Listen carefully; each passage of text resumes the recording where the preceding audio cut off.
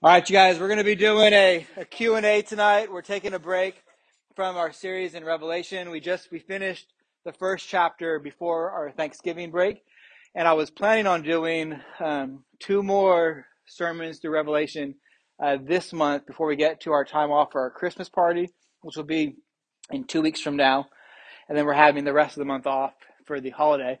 But with the new foster baby, the newborn that we have at the house, we're just too exhausted, too many things going on. So tonight we're going to be doing a Q&A, and hopefully I have enough presence of mind to try to answer these questions according to what the Word says. And that's how we typically do these things. You guys have submitted your questions, and we'll do our best to answer them according to what God's Word says. And it doesn't have to be just me talking. It can be discussion. Hopefully, if the leaders have some good insight, they're welcome to speak up. And, if there's more discussion that needs to happen based off of the question, we could do that as well too, okay? So let's pray, and then get to the questions. And just so you know, again, we'll get back to Revelation starting the second week in January, because that's when we'll come back after the holiday. Next week will be something different as well. We just won't be in that, but not sure. Next week will be there'll be something here. There'll be a guest speaker next week. Yeah. Thank you, Valerie. Let's pray. Gracious and holy God, to you be all glory, and we are grateful that you are perfectly wise, that there's nothing that you don't know, and that you have given to us your holy word so that we may know what it is that you are like and what it is that you desire. We know it is profitable for teaching, for reproof, for correction, and for training in righteousness, and that the man of God may be complete. And we pray, Lord, that you would help us to be the type of people who continually have questions. Lord, none of us here has everything figured out. Certainly not, Lord. You are too vast, too great for us to fully comprehend. And so we pray that you would help us to be meek and help us to look to your word to form our worldview and to form the basis of knowledge about the way we think of all of life. God, we need you, Holy Spirit, this night, and so we ask for strength and wisdom that Christ may be glorified. In his name we pray. Amen. Okay, so put this here. First question. If God knew Adam was going to sin, why didn't he do something? Not that he made a mistake. So, it's a careful question, right? I mean, it's not that he made a mistake. So I appreciate the plea for carefulness there, not wanting to attribute any wrongdoing on God's behalf. There is something in the question that maybe we could clean up a little bit, because if God knew Adam was going to sin, well, we do know that God knows all things, right? Everything happens according to the counsel of his will, Ephesians 1:11. So God certainly knew that Adam was going to sin. So the question is, why didn't he do something? Well, the revelation of Scripture, like we can maybe even think of just John 3:16. For God so loved the world that he gave his only begotten Son, so that whoever believes in him should not perish but have eternal life, or everlasting life. And so the reason that we would say that God, in his wisdom, permitted Adam to sin was so that there would be a people who was redeemed by the work of the Son. And if we think of Romans chapter 5, especially beginning at verse 12, really if you think about the book of Romans, you could break it up into three categories: guilt, grace, and then gratitude. And so the first portion of Romans deals with the section of guilt. So it deals with the fall of man and the reason why we needed Jesus to come. And the second portion, really beginning around chapter 9, is when it really focuses in on it. The grace of God in providing the Savior, and then gratitude, how we live, basically Romans 12 on. But in that section on guilt, it explains how Jesus is the second Adam and how all who are in Christ will live, but all who are in Adam died. And so there's the intention of God and what we would call the Pactum Salutis, or the covenant of redemption, in which God purposed, even before the creation of the world, to save people for the Son as his own inheritance, right? And Ephesians 1 talks about this, right? We were chosen in Christ before the foundation of the world. Ephesians 1, I think 4 says. So all of that was God's intent, his plan, so that he would be glorified. And I think we've talked about this before, where we've said that if it didn't happen this way, if God just simply set up a world in which Adam was placed in the garden and there was never any sin and he never had to redeem anybody, then God's creation, which mankind, we would know less of God because we wouldn't know of his grace and his mercy. And we only know of his grace and his mercy because of the plan of salvation. Now, I know that's kind of hard to take in the sense that we know there's also people who aren't going to be saved. But we trust God's wisdom. We know that he is doing good and doing what is right. And so we thank him for the salvation that we have. But sometimes I think it's been called in the Latin the felix culpa. It means the fortunate fall. That if Adam didn't fall, then we wouldn't know about salvation and redemption in Christ. And so that seems to be the reasoning as to why he would have decreed for Adam to sin in the garden. Any other questions? Comments? Okay.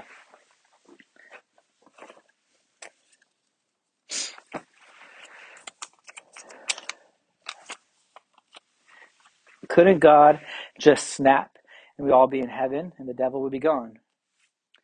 Yeah. He's not Thanos. He doesn't have to snap. He doesn't have the Infinity Stone. Um, yeah, God spoke all the world to existence, right? So he does things in certain ways. But the point being, not that he would just snap and do it. I think the point being just that he could do it in an instant, right? And the reality is true. He could do that if he wants. But there is a problem with that. Because it says, unless you mean by weed all, if you just mean all those who are believers, all those who are in Christ, because there is a sense in which, when Christ comes back with the, what does it say? Like a bolt of lightning, or it almost says it's almost like with a snap. It's a no, that's Thanos. What? That's what we said that. Yeah. I think it's in Second Thessalonians. I'm blanking on it right now, but or in the blink of an eye. In the blink of an eye. So it's similar to a snap, similar type of language. Christ comes back, and there's going to be, and I don't know exactly how the details of this will. I'll have to think about it more as we go through Revelation. But when there's going to be the on Christ's return, the judgment of the wicked, and the and the final justification of those who are united to Christ. In a blink of an eye, in that sense, the new creation will be ushered in, and we'll be all those who are united to Christ in faith will all be part of that new creation, the new heavens and new earth. We'll have new bodies and everything as well. And those people who are already in heaven that are existing without their body right now, which is hard to say exactly what heaven is at this point. Is it like a physical world? Is it a world somewhere? I can't say. Well, certainly the Bible doesn't actually say. Is it just some place in space where, but basically you have these souls without bodies, people who are saved that are with God, but they're not going to have their body until the new creation. And so it's going to happen in the blink of an eye. We read about in the New Testament, talks about it. And the devil's not going to be gone. The devil and all of those who hate God will be not gone, but cast into hell. Everlasting hell. I think they're in hell right now. So hell being the counterpart to heaven, and then at that time, at Christ's second coming, hell and the beast, as I think is what Rose says, will be cast into the lake of fire. And the lake of fire is that eternal hell, essentially. And so hell will be put in bigger hell. It's kind of what it sounds like, but we'll deal with that eventually in Revelation. Actually, we'll have to think about it more closely. But yeah, so all people that have ever existed or will exist will continue to exist either in heaven or hell. And people that are going to be with the devil in hell will have bodies as well. I think there's nothing for us to assume that they're not going to have a body as well. I think a physical body that'll be suffering as well too. It's not going to be a glorified body, but it will be a body nevertheless. So, good question. We don't know when it's going to happen, right? I would always like to think that it's going to happen whenever the last person that was chosen in Christ for the foundation of the world, when that person receives Christ, that's when Christ will return. But until then, we try to serve God by preaching the gospel and telling people of God's good law so that people might see their sin and repent and trust Christ. So that's how God set up this world to exist.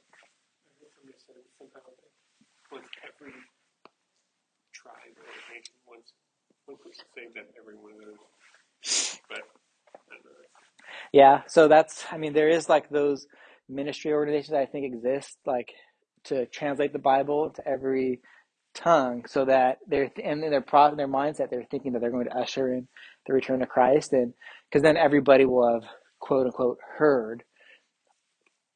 I don't know But then they would know the time that Christ would exactly, and that would kind of tell you like if everyone had the Bible in their language, then you could try to pinpoint that. But who's to say? It's not important for us to get weighed down with those 200 details.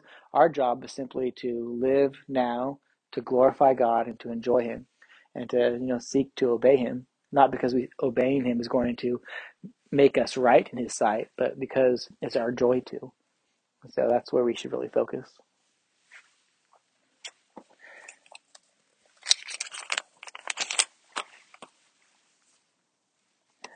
Are you against the Lord's Supper because it shows Christ? I'm not against the Lord's Supper at all. I don't know who wrote this. Yeah, so it is a picture of Christ, right? His body and his blood. But so when I say that I'm against something that shows, maybe this is a comment. Maybe this was somebody who was here Sunday evening, because Steve made a comment about an illustration, and he thought that he was jokingly saying that didn't want to do it to make me upset. But I think that images of God are, I know that images of God are a second commandment violation, but a picture of Christ in the Lord's Supper is not a second commandment violation. The Lord's Supper is a sacrament or an ordinance that Jesus himself set up for the church to do to remind us of the gospel and the benefits that we have in it. Isn't it an image of God, though? It's not an image of God in the sense that, like, it's not a painting or a statue. It is a painting. It's not a painting. The Lord's Supper? Yes, it is. It's a painting via distinguish between the Lord's Supper and the Last Supper. the painting, the Da Vinci painting or whatever. Two different I things. think that's what that's talking Oh, did it say the Last Supper? No, it said the Lord's Supper. So you mean, like, I think it's Da Vinci, right? Where it's like they're all sitting, they're all at a table, a super long table. And then he's just. But like that does this. show Christ. That's what I thought it was. Because there's a picture of Jesus there. Yeah. So yeah, I wouldn't, I don't have a picture of that in my house. I understand why it was made or whatever. By the way, did you guys put a invite card from Fellowship Church in my house? Did you guys leave that? Somebody did. It was horrible too. Great idea. We should all. I'll save it for something else. That's something the Graves would do. It's gonna be like Harry Potter, bro. Your mailbox is gonna be stuffed. Owls. So anyways, hopefully that makes sense. Adam, I don't think the Lord's Supper is an image of Christ. I mean, it is something that we partake of with our eyes. Same with baptism, right? Baptism is, what's wrong with Fellowship Church? Oh, this is a surprise question. Fellowship Church is lightweight prosperity gospel. They don't preach the actual gospel. They have no true church membership. Last I heard, they are fine with people who are practicing homosexuals, even serving in leadership at their church. It's just, yeah, it's very emotion driven, and it's not substantial preaching of the whole counsel of God. Yeah. So the track that was at my house was just God loves you just as you are, or something like that, or no strings attached. God loves you. Well, that's just so bad. Why repent from your sin if God loves you, no strings attached? Why trust Christ if God loves you, no strings attached? Well, you need to be redeemed. You need to be saved. So that's just a really bad gospel track. Yeah, John?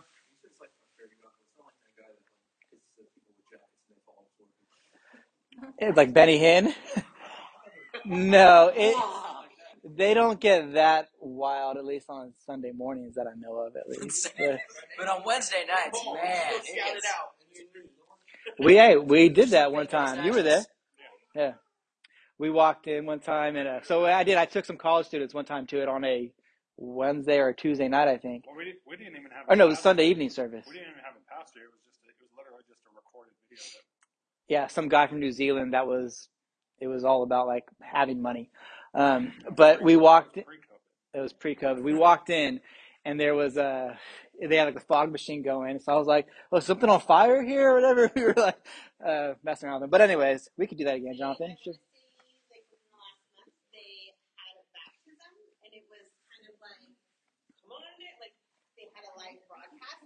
Yeah. Come on down and you'll get baptized outside. Like, we're ready for you. And they just lined people up, gave them a shirt, and baptized them. Yeah. And they don't even have they have music playing over the baptism. So you don't even actually hear them talking about the person or saying. All right. Yeah. And then there's no accountability. So there should be members of the church after that point and seeking their maturity. But there's none of that for them. Yes. And so Mariah, there was someone, I want to say last year or 2 years ago, someone that went to their church, her husband died of COVID. And their pastor made this video about how they were going to like pay her stuff. Like, didn't even really know the husband's name, I feel like. Like, it was weird. Hadn't even talked to the lady. Like, he was like in the video, it had been like a week. And he was like, I haven't even talked to her to know how she's feeling. And I was like, wait, you're her pastor, and her husband died, and it's been a week. Oh, that's another thing too. They have women pastors, so there's Sean's wife, Diana, is a pastor. So, well, biblically, it's not, it's not what God instructs. So, there you go. Yeah. All right. With that, we should move on to a question. Oh, this isn't a question, but I'll read it just for solidarity's sake of my friend Adam. Before we let Henry go to winter camp, we need to make sure he knows how to get out of a locked car. Shut up! That's very true. No! We do need to do that. No! Why does everyone remember this still? That's going to be someone's going to say that. You've already been locked. This is a really good question. Okay, so it says, could anyone's name be taken from the Lamb's Book of Life? Have you heard of the Lamb's Book of Life before? Talks about that, I think maybe in Revelation, actually. But it's talked about in kind of the way of, don't let my name be blotted out of the Lamb's Book of Life. So it poses it in God's word as a possibility that it could happen, but we know from the whole counsel of Scripture that it's actually not something that could happen. So what it is because once you are actually saved, you can't lose your salvation. If you've been chosen to Christ for the foundation of the world, you can't violate that by sinning too greatly or something like that. And because God's providence wouldn't simply allow you to, because God is persevering you, He's preserving you, He's keeping you, He's going to finish the good work that He started in you, which I think Philippians says, if I'm remembering rightly. But it's said in that way, or maybe it's in the Psalms. I'm forgetting exactly where, but where it talks about the book of life and a person's name not being blotted out of it. It's a warning passage, right? So there are these countless warning passages in Scripture, even in the New Testament, where people in the New Covenant even are warned about not falling away, not forsaking Christ. And the point is that God uses the warning passages like in Hebrews, like the passage that talks about the name being blotted out of the book of life as well, for true believers to be convicted so they would repent of their sin and be reminded of the grace and the pardon that they have in Christ. Now, there are obviously people who profess to be Christian, and then they do, they don't heed the warnings in Scripture, and they depart from the church. They leave. They at some point you even deny Christ by their actions, or even maybe by their words. It's very popular today to so-called deconstruct your Christian faith. There's podcasts all about it. Popular Christian teachers from years past speak about their deconstructing of their faith. And what that always means in every case is what John says. They went out from us because they were never truly of us. So a person can't have their name blotted out of the book of life. But the scripture speaks of that so as to warn believers and urge them to repentance. And also, because a person who leaves the faith was never actually had their name in the book of life, right? That's what that means. So good question, Isaac. Any comments or questions further? Okay.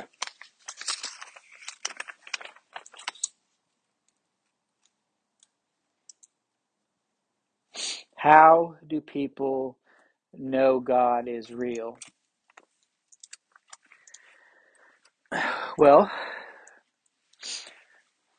it's a good question because none of us can see God, right?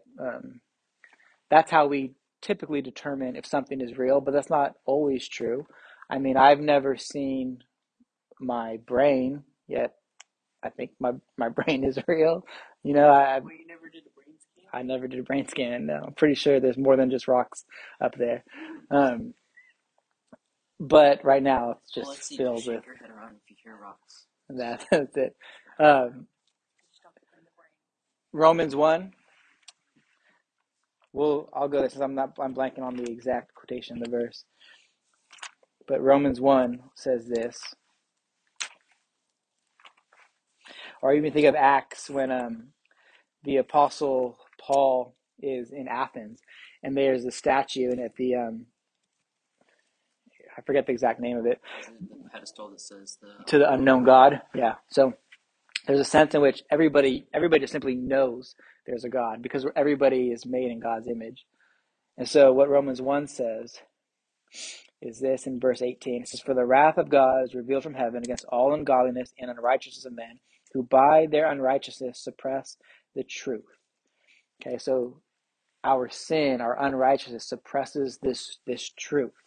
So for what can be known about God is plain to them because God has shown it to them. For his invisible attributes, namely his eternal power and divine nature, have been clearly perceived ever since the creation of the world and the things that have been made. So they are without excuse. So how do we know God is real? Well, we simply know because we are made in his image. The reason why people doubt it is true is because of our sin, is because of their unrighteousness. If you doubt that maybe God's not real, if you're having second thoughts about if Christianity is true, the only reason you think that actually is because of your sin. And the thing that you should do is pray for grace at that point and ask God to give you understanding. Maybe think of Romans 2 actually. Romans 2:14 or 13 says, "For it is not the hearers of the law who are righteous before God, but the doers of the law who will be justified. For when Gentiles who do not have the law," meaning people who were not the Jewish line, especially after Moses, where the law was given to them. It says, "The Gentiles who do not have the law, who by nature do what the law requires, they are a law to themselves, even though they do not have the law. They show that the work of the law is written on their hearts, while their conscience also bears witness, and their conflicting thoughts accuse or even excuse them." So the point being is that even people who've never heard the gospel before, even people who've never know about the 10 Commandments, everybody instinctively knows that certain things are true, that you shouldn't kill, that you should love your neighbor, if you're being just super general. And the reason for that is because of what theologians have called the law of nature or the light of nature, which is a fancy way of saying your conscience. Everybody has a conscience. Everybody has a set of morals, and there's differences that happen over time because people sin and their conscience becomes hardened or seared, and so they're allowed to sin with greater capacity. But everyone has this sense of God written upon them because they're made in God's image, and the work of the law is written on everyone's heart. So how do we know God is real? How do people know God is real? And it's simply, even the fact that we can ask that question implies God is real, because we're rational, able to think. We're not just some random creation. We're made after the image of God. Yeah, John? You said like everyone knows that about Israel in some sense. What about like those people like some people like never heard of? Well, okay, that's good. So think about every culture worships some sort of a deity. Atheism is a more of a modern development, but even that is just it's worshiping something. But yeah, themselves. I mean, think about it. There is some sort of a god in every sort of society. Even like those tribal people in the middle of the jungle, they perform sacrifices and offerings. I mean, you think about the Aztecs and stuff. They were, slaughtering hundreds of people, babies, in those Mayan temples and stuff to whoever their god was. So people and think of all the people in the Old Testament in the land of Canaan, all the different national gods that Israel ran into, like we were going through Judges. I think they listed in one of them, like by Judges 14, they listed like 7 different national gods who were probably demons, actually. But all cultures end up worshiping some sort of a deity. Just goes by a different name. Sometimes that name is money. Absolutely. Can you draw Jesus in detail so that we can see what he looks like? You can't because we don't know what he looks like, right? We're not. I know, right? We don't. The Bible never tells us what he looks like. Remember, we just went over this kind of in Revelation 1:9-13, especially where it gives us this description of the glorified or the exalted Christ, but it wasn't something that we were supposed to see with our eyes. It was something that was supposed to help us understand what he's like, what he does. So nowhere are we given in Scripture a physical description of Jesus, because that would cause people to stumble. It would, anybody who looked like that physical description would inevitably have a complex, and God never gave us that. The only thing we're told is in Isaiah that he would be of a comely appearance. I mean, he wouldn't be, beautiful. He's just an average guy, for all that we know. So no, could not draw a picture of Jesus. You can't take the shroud of Turin that the Roman Catholics have and that they say was the shroud that was laid upon him. There's like an imprint of on him. There's no reason for us to believe that's true. So we don't know what he looks like. So anything that you draw of Jesus, which we've all seen pictures of Jesus, that is a figment of someone's imagination, right? That is essentially making a God after their own image. It's whatever they think. So, and if you look across different cultures, again, I mean, even like if you look in China, Africa, Germany, Romania, they all have artists in those cultures have all drawn a so-called picture of Jesus Christ who looks just like they do. Like there's a picture of Christ for every ethnicity. Yeah, essentially. So, and he was, what we should think is Jesus when he was on the earth looked like any, an average, what we would say today, a Palestinian or Israeli male. So. Assuming he didn't look like a Chinese person. No, he didn't. No. Who is a theologian? So everyone actually is a theologian. I think R.C. Sproul has a book that's called "Everyone's a Theologian." The point is, though, you're a good theologian or you're a bad theologian, right? And so we should all strive and hope to be good theologians. A good theologian would be someone who takes God's word seriously and is humble and wants to take God at his word and not make excuses for it. So, but everyone is a theologian. A theologian is just someone who studies God. And again, everyone does that. Even the person who's an atheist, they do it. They're just really bad theologians, right? Because their assumption is, oh, God doesn't exist. That's just a really bad theologian. They're still thinking about God. Yeah, exactly.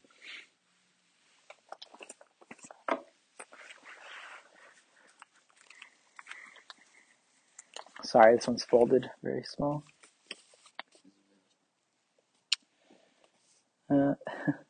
When will the world end?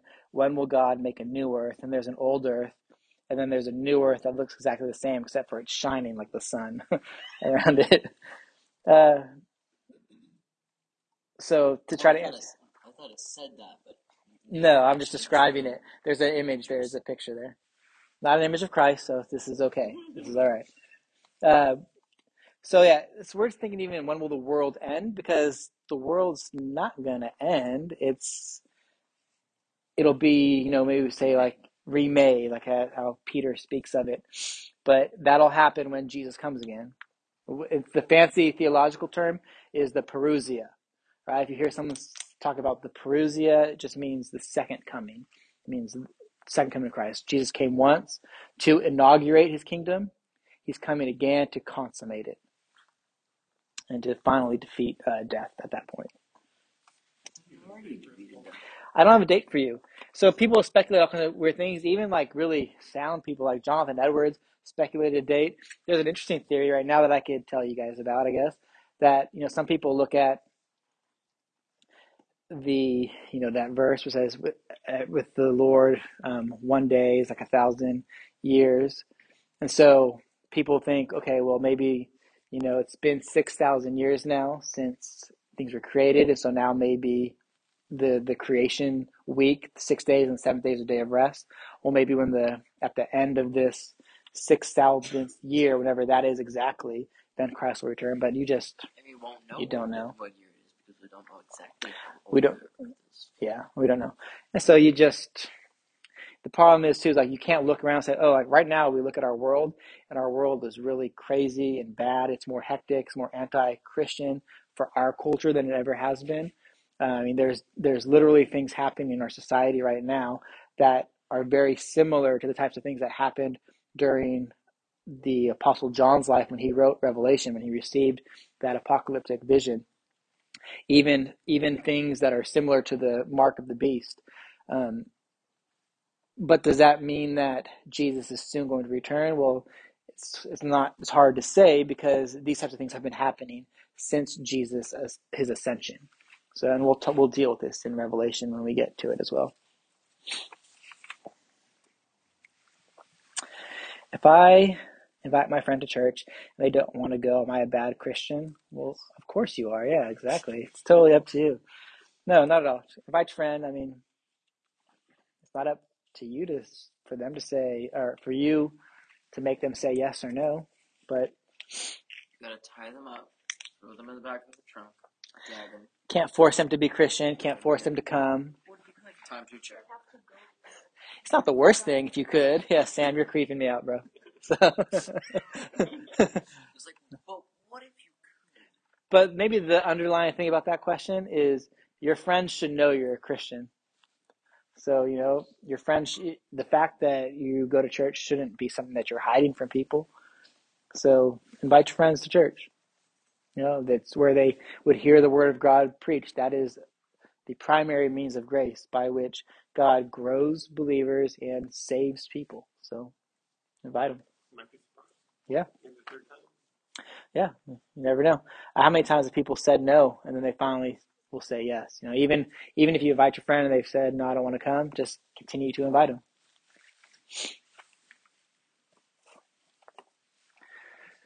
You guys want to save some of these or do you want to keep going? There's a good amount.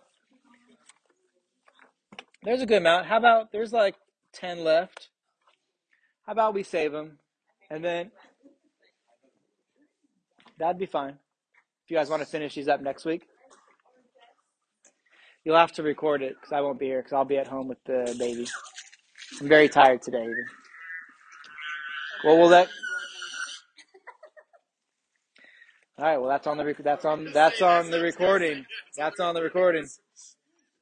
All right, guys. Well, let's pray. Good job with those questions tonight. It's good to ask questions. Remember from our Sunday school lesson this past Sunday, Jesus was roughly your age. He was 12.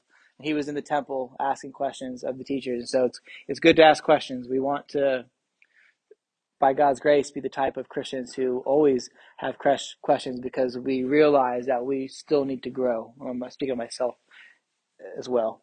So let's pray and we'll figure out something to do next. Our Father in heaven, we thank you for this time that we're able to have, and we pray that you would help us to know you better, Lord. You're so good to know, and there is so much that is great about you that is hard for us to understand, but that which we can understand, we pray for grace that we may be able to know you as you have revealed yourself, so that we may love you all the more. And we pray this in Christ's name. Amen.